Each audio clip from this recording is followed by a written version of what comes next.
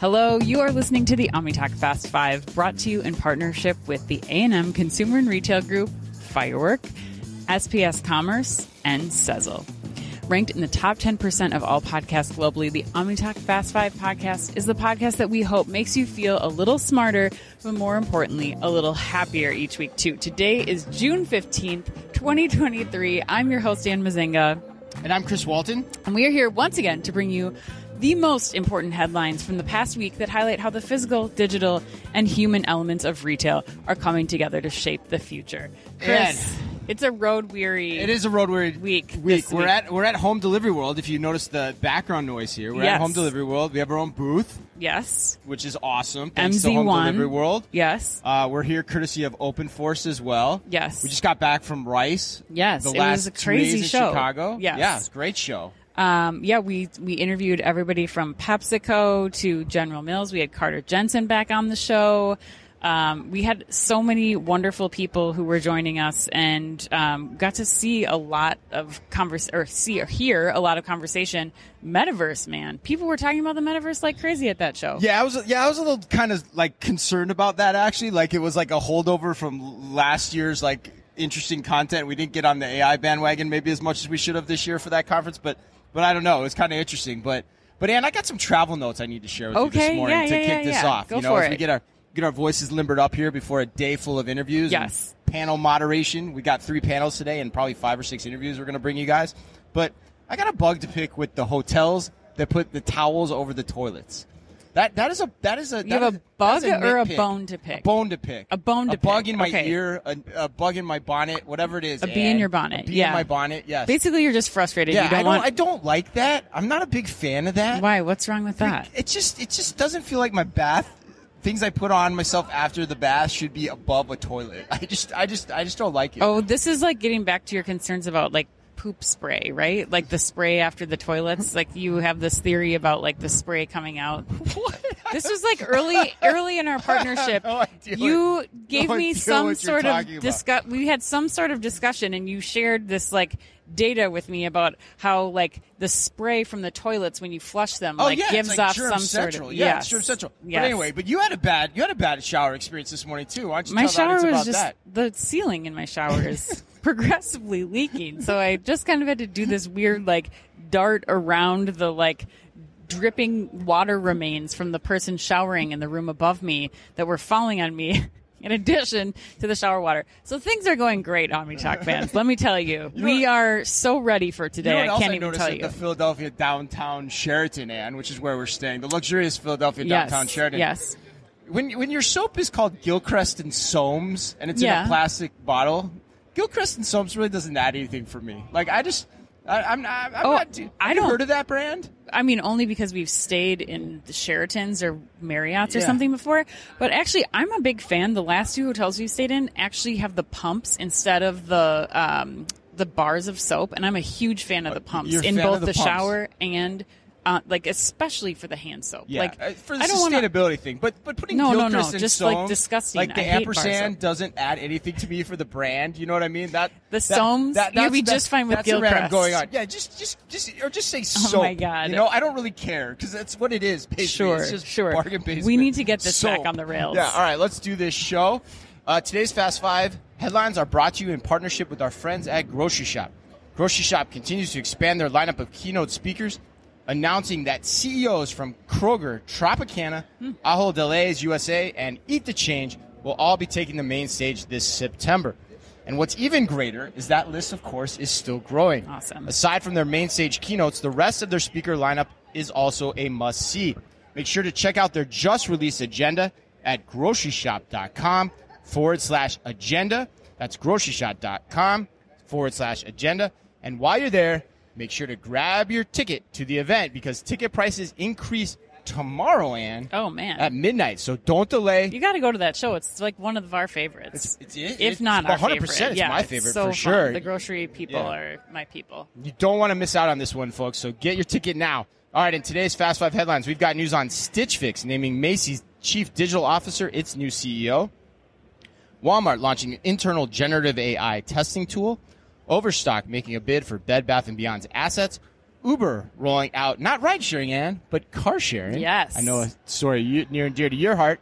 But we begin today with news from Nike. That's right, Chris. So headline number 1, Nike is planning to return to DSW this fall. According to Retail Dive, the news comes just a week after Macy's announced that Nike would also return to, quote, key locations, end quote, and its website with apparel, bags, and gear. If you recall, Chris, Nike pulled back on its DSW partnership in 2021 as it pursued a more direct-to-consumer sales approach in which it also exited additional retailers like the aforementioned Macy's and Urban Outfitters. Urban Outfitters, yeah. I guess so, yeah. I guess it was, yeah. Well, despite requests, Nike did not respond to questions from Retail Dive about why it's returning to DSW and how this impacts its D2C strategy going forward. D2C. Chris, this is also the A&M put you on the spot question. We're going to get started here We're early, get and started. we're amping up. Yes. All right. So A&M wants to know, Chris, is Nike's return to DSW and wholesale a short-term play to navigate slowing sales during recessionary times? Yeah. Or does this signal a flaw in their theory that a bigger D2C business will translate directly into higher margins for Nike? I'm going to go on. I'm going to not pick either option A or B, Ann. Okay. I'm going to say it's neither. Oh, what do you think the reason is? I actually think I think this whole thing shows that Nike is playing an omni-channel giving a master class on omni-channel retailing. Okay, how come? Because if you look at the timing of this announcement, or the initial pullback, it's 2021. Yep. What's happening in 2021? The pandemic. Yep. So Nike knows they can pull back their wholesale distribution, reset their base without any comp risk in 2022 because they know all the sales are going to happen digitally. So they see what transpires in 2022, and then they go, okay, you know what? Now we know exactly where we need our wholesale distribution. Interesting, So we can be smart about the partners we pick. And the other aspect of that is, Macy's and DSW want them really badly. Yeah, for sure. After not having them for that past year. So that gives them negotiation leverage as well. So I think this is just a natural extension of a smart strategy from Nike from the get-go. It's brilliant. Brilliant in my mind. And the best part, Ann? Yeah. The comp is already built into 2024 now. Like, they've got easy comp now going into 2024, which is huge. Right, yeah. That's really smart, Chris. I mean, I think that I hadn't considered that element of it, but I do think that, it's definitely that makes sense in terms of, like, the motivations for the back and the forth, and they're Nike, so they can do this. Like, I think that's another thing that we don't talk about here is that this is a unique brand that's able to pull back and kind of hold all the cards, and not every brand is able to do this. I'm also curious, like, how much returns played into this, because when you look at Nike going direct to consumer, like, they don't have a lot of stores, and they, if you're a Nike member, you get free shipping and free returns. And in most cases, it's footwear. Like, they're not applying any, like, volumental technology right now to fit. So you're still ordering, 2-3 pairs of shoes and then shipping 2 or 1 or however many back. And I'm curious, like, that's not cheap, especially when you're talking about, big boxes and that kind of thing. We're at Home Delivery World. Like, that was the kind of thing that kind of came to mind. Yeah. And I think that also it's interesting to see, like, the categories that they're going into. So Macy's, they're just doing, like, apparel and footwear, which makes sense for the Macy's customer. I'm curious what the actual shoe, like, I think DSW is more appealing to me because it's a shoe play, not just an apparel play, which I think is a different case too. And one of the biggest complaints that I have, I think, from the Nike store experiences that I've had lately is that there's just not enough product on the floor to really have that full shoe shop experience, which you'll get at DSW too. Yeah, right. And you're kind of hitting at the point too, and it is kind of tongue in cheek in A&M's question, I'm guessing too, like the more margin from DTC, that just doesn't exist. Right? Like, that's been proven out. You're not going to make more money just going direct to consumer versus the wholesale channel unless you've got something really, really cooking and smoking. So the return factor is probably a thing, and yes, that definitely helps ameliorate that issue. The other thing too is, like, all the overstock. Like, what are you doing with all the overstock that you don't sell? And to pull out of a player like DSW seems like a crazy play. Like, people are not shopping Nike's app or Nike.com the way that they are used to going in and getting the deals at, a DSW or even maybe a Macy's in some cases. And too. It's a different customer too, honestly. Like, they get let's be honest, they get the bargain basement Nikes for the most part. Yeah. There's so, like, you're hitting a different customer at a different price point than you are through your direct-to-consumer channels, most likely. Right, 100%. All right, headline number 2. This one's interesting. Stitch Fix has named a new CEO. Also said Stitch Fix, not Stitch Flicks. That sounds sexy. According to Retail Dive, again, Matt Baer, Macy's chief digital officer, will take over the CEO role at Stitch Fix from Katrina Lake on June 26th. Lake had returned to helm the company for the past 6 months upon the abrupt departure of the company's former CEO, Elizabeth Spaulding. Baer joins after stints at Macy's and Walmart and takes over after Spaulding had created a purchasing option that allowed Stitch Fix customers to buy directly from its site, in stark contrast to its original operating model. In the past several months, however, Stitch Fix has moved away from the strategy, and according to Retail Dive, has been, quote, restoring an emphasis on its style-led box service and focusing on profitability over growth, end quote. Ann. Yes. What are your thoughts here? You like this move? What does it say about either Macy's and or Stitch Fix? You know, I'm focusing on Stitch Fix here, and okay. I think that the key point to focus on is if there's a time for Stitch Fix to become relevant again, now is the time. If there's a time, If there's a time.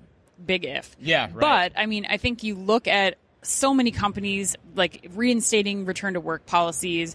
A lot of people haven't been wearing, clothes. Right. They have a new wardrobe about going back to work. And so I think it's going to be interesting to kind of start to see, if like newly another clothing subscription service that's really taken off from, the Urban Outfitters and Anthropologie team, if Stitch Fix can kind of use this time with this new CEO to reinvent itself to become relevant again. But I think that the key things here are going to be how they differentiate, how they do that. It's clearly not in selling the apparel like they thought, like they tried over the last few days. It's a marketplace. It's about figuring out the right mix of product and people. And I think like a partnership in this case might make sense for them to be doing.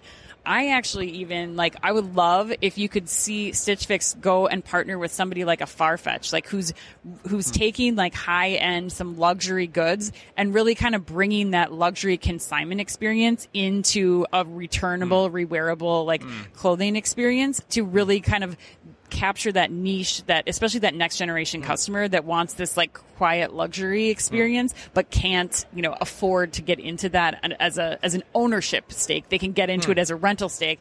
I think something like that could be really unique and inventive.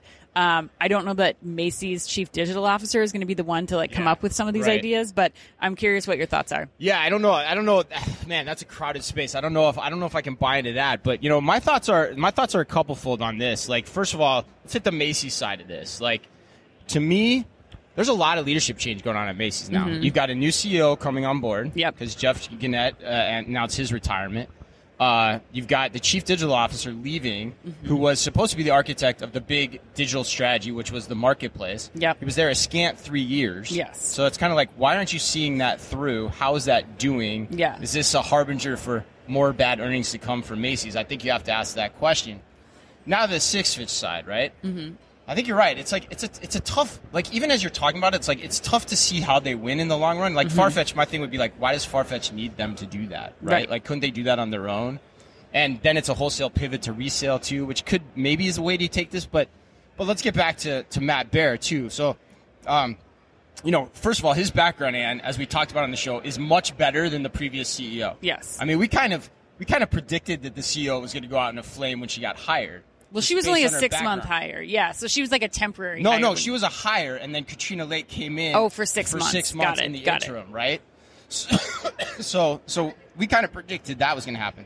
But then my other thing is, let's talk about Matt for a second.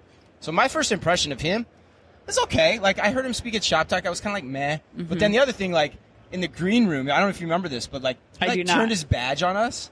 And I was like, dude. On us or you? On me, particularly. Yeah, because I was walking by. He turned his badge. I'm like, dude, come on. Yeah. It's a green room. Yeah. You don't turn your badge in the green room. Everyone knows each other. You're supposed to be in there. And by the way, we do what we do. I know who you are. Yes. So take it down a peg. But, with that said, I talked to my friends at Macy's, my sources. They say he's a good guy. He's a smart guy. Yeah. Gets e-commerce really well. But to your point, is that going to be enough to transform Stitch Fix, which it seems like it may need ultimately at the end of the day. But I think he's probably a good guy to reset the table, get it going on its right footing again, given the old school business model that they originally started. Yeah. But, so they'll get some better operations going, some more efficiency here. But So for that, I like it, but I still don't see the long run for Stitch Fix. I still think I question this hire a little bit because I still think you have a customer acquisition problem. Yeah. You have to get customers back, and you have to get the next generation of customer, and there's nothing unique about Stitch Fix that is doing that right now. So no matter how good the app is, no matter how good the digital experience is, like if you can't get customers to come back to the platform with something that differentiates you, like you're not going to survive. And so I think that, to me, I think is something we'll have to see how the digital and marketing teams are working together at Stitch Fix to really give people that reason that Stitch Fix exists. And the other part, too, is we've heard a lot under the hood from our sources, too, over the years. Like, there's been a lot of questions about the AI and the actual AI being done in the styling, the actual data science in the styling versus the actual physical stylist. The actual people stylist, them not being happy. Yes. Maybe I wouldn't be surprised if he's selling like, hey, AI can be the way to change this model. It might be. And maybe it could be. Like, that's a whole nother way to transform it. So, who knows? We'll see. It's going to be Chris, fun to watch. Let's go to headline number 3. So Walmart has launched a new internal generative AI testing tool. Speaking of AI, according to Chain Storage, Walmart is rolling out the Walmart Gen AI Playground, an early-stage internal generative AI tool where employees can explore and learn more about the new technology. Cheryl Eno, I hope I'm saying your name right, Cheryl, Executive VP for New Business and Emerging Technology at Walmart Global Tech, announced Walmart Gen AI Playground in a LinkedIn post this week saying, quote, a key benefit of the playground is that there will be various Gen AI models available to try out all in one place, enabling our associates to see the difference in how each model reacts to the same prompts, end quote. Chris. Yes. What do you think of this one? Oh, man, Ann, I'm all in on this one. I mean, I am so all in on this. So we've got the interview with David Leibowitz of Microsoft and Seb Reeve of Nuance coming in 2 weeks. And by the way, fans, 1,700 people have already registered. So if you're not part of that party, get on the party. But my favorite part of that interview was when I asked him the question, you're in a lot of retail executive boardroom conversations. Yes. What separates the retail executive from who gets it from those who don't? Yes. And he said it was basically what's in this headline, which is they're giving their teams the license to experiment and the tools to try to understand AI. Yes. And so that's what this is about. This shows me that Walmart gets the punchline to the joke of how you need to start incorporating AI into your business. We've been experimenting with it. It's fun. It's interesting. It makes your job more interesting. Yep. And at the end of the day, like, I wouldn't be surprised if McMillan is employee number 1 trying to use this tool to see how it works. And I hope so too, right? And I would give him the credit that he probably is. Yes, for sure. I mean, I agree. I think that it's number one, it's just getting people using it. It's fun. Like once you start to catch on, like I think this is a technology that is intriguing for people. They're curious about it. They're hearing about it in the news. And so I think that like this is very smart of Walmart to be like, hey people, we're going to give you these like subscriptions to and access to this like world quality AI, Gen AI. Now go see what you can do with it. And you know what? Who's gonna win from this is Walmart. Yeah, Walmart because every idea, every process that every employee tries to make more efficient at Walmart using Gen AI, that's all Walmart IP. So they're basically paying their employees to, just test and create and come up with new things that will make the business run faster and will potentially save the business millions of dollars once they update their processes. Which is a great point. So for all those people listening to this, working in a retailer, thinking about dabbling with these tools, if you're the expert in your company at doing this, be very careful about how much you're doing it and how much you want to do it at that company, because there's a good chance you could spin out that tool and create a new business all by yourself before giving it over to your company like a Walmart, a Target, anything, and them taking all the value from it and you getting probably like a pat on the back at the end of the day. But then you have to be a tech hustler. Then you have to be like a tech vendor hustler. But hey. So are you ready for that challenge? That's right. That's the big challenge, right? All right, headline number 4. Overstock wants Bed Bath & Beyond's IP. According to Retail Dive, Overstocked.com has offered $21.5 million for the intellectual property via what is known as a stalking horse bid. Did you know about that before? I'd never heard a stalking horse bid. Yeah, I'd heard of it. But I mean, probably like that's probably like a business school term that you hear. But like, what's really? a stalking horse? And it's funny you should ask, because a stalking horse bid means that Overstock's offer will set the minimum threshold for any additional bids. So like, is it an actual horse? Like a stock? Is there like a stalking horse? Yeah, and look out. There's a stalking horse over there. Well, that's Look what out. I mean. Is it like a pace setter? Is there a horse stalking us? Do we I need don't to know get a where the restraining stalking order? comes from. It's like gift horse in the mouth. Like it's probably That's got just an what I origin, mean. Yeah, right? like I kind of want to know. I don't know. People, if you have any background, please. But anyway, we Write digress. us. Yes, it's like the horses running along the beach like we talked about yesterday. Overstock's offer sets the minimum threshold for any additional bids, which must be submitted by noon on Friday to the U.S. Bankruptcy Court for the District of New Jersey. An auction, if needed, will then occur at 10 a.m. Eastern on June 21st. According to court documents, Overstock only wants Bed Bath & Beyond's internet properties, mobile platforms, business data, and its trademarks and intellectual property. The offer does not include any of Bed Bath & Beyond's stores. No surprise there. Yeah. Is there a there with Overstock and Bed Bath? What do you think? I do. I think if there's a player to come in and get the scraps, the table scraps from Bed Bath & Beyond, I think Overstock makes a ton of sense. I wonder how much how much product they're already buying from Overstock, Bed Bath & Beyond already anyway.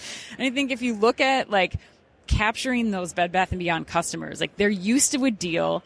Overstock does memberships and other kinds of things. You can do away with the 20% off mailers that Bed Bath & Beyond did and still get that customer who's oh yeah, this is great. I can still get, this bed sheet set for 20% off of what I would have paid at retail. Yep. And so I think that they are uniquely positioned to really capture the customers, to provide them a higher quality level of service. And I think that, when you also look at who's doing e-commerce well in this space, Overstock's been doing this for a long time. So it just makes sense to kind of further extend their product catalog and just see how they can continue to build the business. But what do you think? This is your territory. Yeah, this is I agree. Homeland. I agree. Thank you for that. Yeah, no, I was going to say, when I was the VP of home furnishings for Target.com, the two retailers that I always look to beyond the usual suspects, which is Walmart, Amazon, and Wayfair, was Overstock and Bed Bath. Yeah. That's who it was. Yep. And so I actually think there's a lot here, and particularly for $21.5 million, which isn't very much, the IP that I particularly like is the college business. Bed Bath & Beyond knows how to do the college business well digitally. Yeah, that's a great point. And so you could take that tech, figure out how to do it, market it in the same way. You could even stand up the same website for the most part, just keep running and operating the website. And that's a high-margin business every single year. Yep. That alone makes this deal worth it. Then you've got the wedding registry as well as a part of this. So, and for the most part, Bed Bath & Beyond gets cachet brands. Yes. So if you can keep the cachet brands in your portfolio for the wedding registry side of the business, that deal is going to pay off. And that's a lot less than comparative companies have spent on acquisitions. You think of Walmart's acquisitions and how much they spent, Target's back in the day with, Cooking.com and stuff like that. This is a pittance compared to those. Yeah. So I think it's a smart move. Overstock always surprises you. Overstock.com is getting an Overstock.com deal on buying Bed Bath & Beyond. That's what I think you're saying. Yeah, exactly right. Exactly right. And that's the thing, too. People don't understand. Overstock, as much... I wish they would never have created that name, because it's actually just a good e-commerce site at the end of the day. Yeah, absolutely. You can get everything on there. You can. It's not Overstock, really. Yeah. It's just great stuff. It's all drop ship, market available goods. Yeah. All right. As Wayfair. Let's go to headline number 5, Chris. Uber is now doing car sharing. Yes. According to Motor Incorporated, shout out, I think that might be the first time we have had a Motor Incorporated. First and last, I'm guessing, Ann. Maybe not. Yeah, maybe not. Maybe EV, not Motor EV's Incorporated. big. We could You see found this article. Where are you scanning Motor Incorporated, by I'm the not. way? I'm not scanning Motor Incorporated. Okay. This I heard It's not on another it's business not in your podcast. regular routine no, to no, look no, up no, no, Motor no. Incorporated? Okay. Not yet. It but came your way through maybe, a service? Maybe, okay. yes. All right. Okay, so Uber announced it will soon bring its car sharing service to North America after having offered it for a few months in Australia. It's going to be offered alongside the company's existing ride-hailing and food delivery services. Uber Car Share is what it's called. It will allow owners to rent out their vehicles when they don't need them. From the user's point of view, the Uber app will allow them to view available vehicles in their area, select one that fits their needs, and budget. Pickup and drop-off will then be arranged with the car's owner, which means that unlike traditional rental cars, users will likely not be able to take a car to a different city and leave it there. At least let's hope not. Fingers crossed, man. That would not be good. Uber Car Share will not become available across the continent all at once, with the company targeting Toronto and Boston as the 2 starting points for this service in North America. Chris, yes, are you into the Uber car sharing idea? What do you think about it? Oh, man. It's unique. I think it's an interesting idea. The news cycle's been slow, Ann, I think, recently. Because, honest, I'm trying to find the bridge here for omnichannel retailing, but I'm going to do it. I'm going to make the effort here. I think it's a cool idea. Mm-hmm. Boston is a unique starting point to me. I mean, I remember one of the first, you brought up business school before. One of the first business school cases I ever read was on Zipcar, which was a car-sharing company that started in Boston. Yep. And it's a tough business model to make work.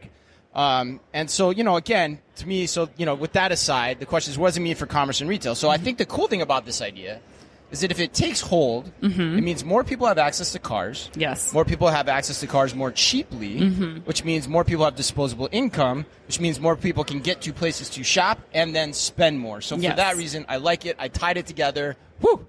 Well, I think the difference between Zipcar and Uber car share, though, is that Zipcar were cars that were owned by Zipcar. Yes. So that's you're removing that major point of capital investment here. You are, you're leveraging what people have that's sitting in their driveways, which is sitting in their driveway at work. It's a good portion of the time.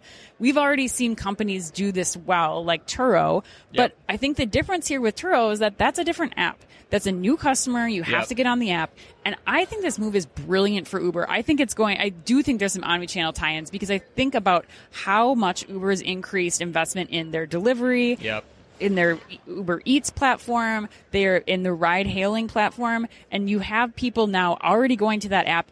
I looked up, they have 130 million people have used Uber in the last month in the U.S. Yeah. That's crazy. Right, so it's something that we're used to going to, and now we'll see car sharing as another option. Wow. I think there's huge benefits when you start to look at corporate visits too. Yeah. Instead of going, we see so many people at the airport waiting for their Ubers last night. If you could just go into the parking lot and get a car right now instead of waiting for that Uber for 10 minutes, there's applications there. But finally, I think that the other application here that we aren't talking about is how Uber as an Uber driver, you also have access to this. Right. So not only can you use this as a driver when the hours that you can work, but it's basically now allowing you as an Uber driver to monetize your car while you're not driving. Yeah. And so it's like what we've seen, with DoorDash and Uber trying to make these cars be on the road, doing things be as efficient as possible, be going as much as they can. Now you get full utilization of that vehicle for multiple drivers. You have always on. There's no friction now for the Uber driver. The other part of this too, Anne, that you made me think about, and then we can close it up, is this is going to make the labor shortage more challenging for retailers. Yeah. Because now I can potentially be a gig delivery driver without even owning my own car. Exactly. And that's crazy. Yeah. So that's going to make the workforce even more flexible. And it's all in one app. Wow. Yeah, that's big time. So retailers actually pay attention to this, because you could be working a lot harder to find that employee to stock your shelves and bring your customers out. But Uber is also doing white label delivery services for all these retailers. So now you, as a retailer, you have access to all of these drivers from a delivery standpoint, but you got nobody to work those stores. You don't. That's the issue. You don't. The stores are going to be the problem. Right. That's still the issue. All right, let's go to the lightning round. All right, Chris. Question number 1. This one made me chuckle out loud in the Publican restaurant. You wouldn't tell me what it was either. You were writing it in the airport restaurant, and you were laughing to yourself. Yes, because I wanted to do. There were so many ways I wanted to ask this question. I have no idea what you're going to ask. All right, so Google has now added a feature to Google Lens that will allow you to upload a photo of questionable areas of your skin, like moles, rashes, etc.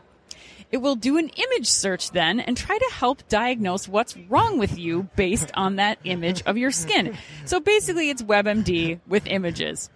How soon after trialing this can I expect to get a text from you in the ER? Are you there right now? Are you transporting yourself? Telling me that you have some sort of rare skin condition that you found on WebMD. The better question isn't if I'll end up in the ER, because maybe the technology works and it actually stops me from going to the ER, freaking out about something happening in my body. That's true. But the better question is, how quickly will I use this? Probably the same day it gets launched. Yes, right? Exactly. Right. Question number 2. Krispy Kreme is looking for its first ever chief donut dreamer. And if given that job, what would be your day one agenda? Oh, man. So many things. I mean, taste testing. That would be my day one agenda would be we got to remove the lard aftertaste. How do you make this donuts be so irresistible to people. How many ways can we get donuts in people's mouths? But taste testing first. I would just taste test and strategy meeting. That would be your day one agenda. All right. And taste while strategizing. Just eat donuts all day. Oh my God, that sounds Feedback so amazing. donuts. Yeah. So amazing. I like that idea. All right, Chris. Westfield is exiting its famed San Francisco Center Mall. What is your favorite memory or around that mall?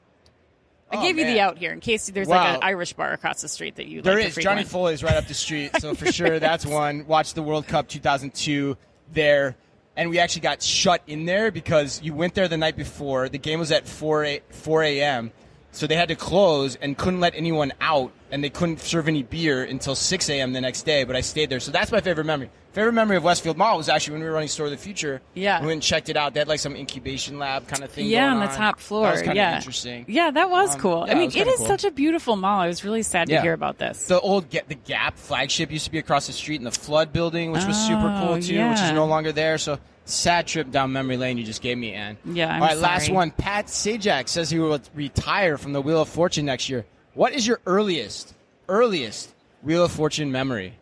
Probably my grandpa talking about how he wanted to watch Vanna White. That's what he called Wheel of Fortune. Really? He did not. It was like he was just so excited to watch Vanna. And Vanna I didn't is realize pretty that the show was Wheel of Fortune or anything. Like, I remember sitting and watching with very young, and my grandpa just, Vanna White, man. He was all about her. Return those letters? Yeah. Wow. Yes. Well, he's not the only one, Ann. Okay. There's many people across the country. She's not retiring. She is not yet. She has not announced if she'll follow him. Oh my gosh. I into feel like Pat retirement. and Vanna are like, that's it. You got to go out with a. I'm surprised together, they didn't right? coordinate the announcement. Yeah, I really am. You know, who knows? You get yours, Vanna. Who knows? You get Maybe they don't yours. talk to You're each your other own anymore. woman. You I don't have need no Pat idea. Sajak. Right? Yeah. No, you're that show. I thought the guess show you're the was right? Vanna White. Yeah, right. I mean, Right. go on with your bad Great self. point. Yeah. Yes. All right. Happy birthday today to Helen Hunt, Ice Cube, and to the woman who said, by the way, is there anyone on board who knows how to fly a plane? As Elaine Dickinson from Airplane about as deadpanned and as well as anybody could, Ann, the great Julie Hegarty. And remember, if you can only read or listen to one retail blog in the business, make it OmniTalk. We are the only retail media outlet run by two former executives from a current top 10 U.S. retailer. Our Fast Five podcast is the quickest, fastest rundown of all the week's top news. And our twice-weekly newsletter tells you the top 5 things you need to know each day, and also features special content exclusive to us, and we do it all just for you. And we try really hard to make it all fit within the preview pane of your inbox. You can sign up today at www.omnitalk.blog. Thanks as always for listening in. Please remember to like and leave us a review wherever you happen to listen to your podcasts or on YouTube. So until next time, and sorry everyone for the announcements going on overhead at the Home Delivery World Trade Show. As always, be careful out there. The OmniTalk Fast 5 is brought to you in association with the A&M Consumer and Retail Group. The A&M Consumer and Retail Group is a management consulting firm that tackles the most complex challenges and advances its clients, people, and communities toward their maximum potential. CRG brings the experience, tools, and operator-like pragmatism to help retailers and consumer products companies be on the right side of disruption. And Firework. Firework is the largest video commerce solution built for the world's leading brands. They empower brands with shoppable and live stream video on their own websites where people like to shop. Put your commerce in motion with Firework. Find out more at firework.com. And SPS Commerce. SPS Commerce is redefining how businesses across the supply chain operate in an omnichannel world. Their experts, tech, and data work together to fuel your growth and deliver for your customers. To find out more, head to spscommerce.com. And finally, Sezzle. Sezzle is an innovative buy now, pay later solution that allows shoppers to split purchases into 4 interest-free payments over 6 weeks. To learn more, visit Sezzle.com.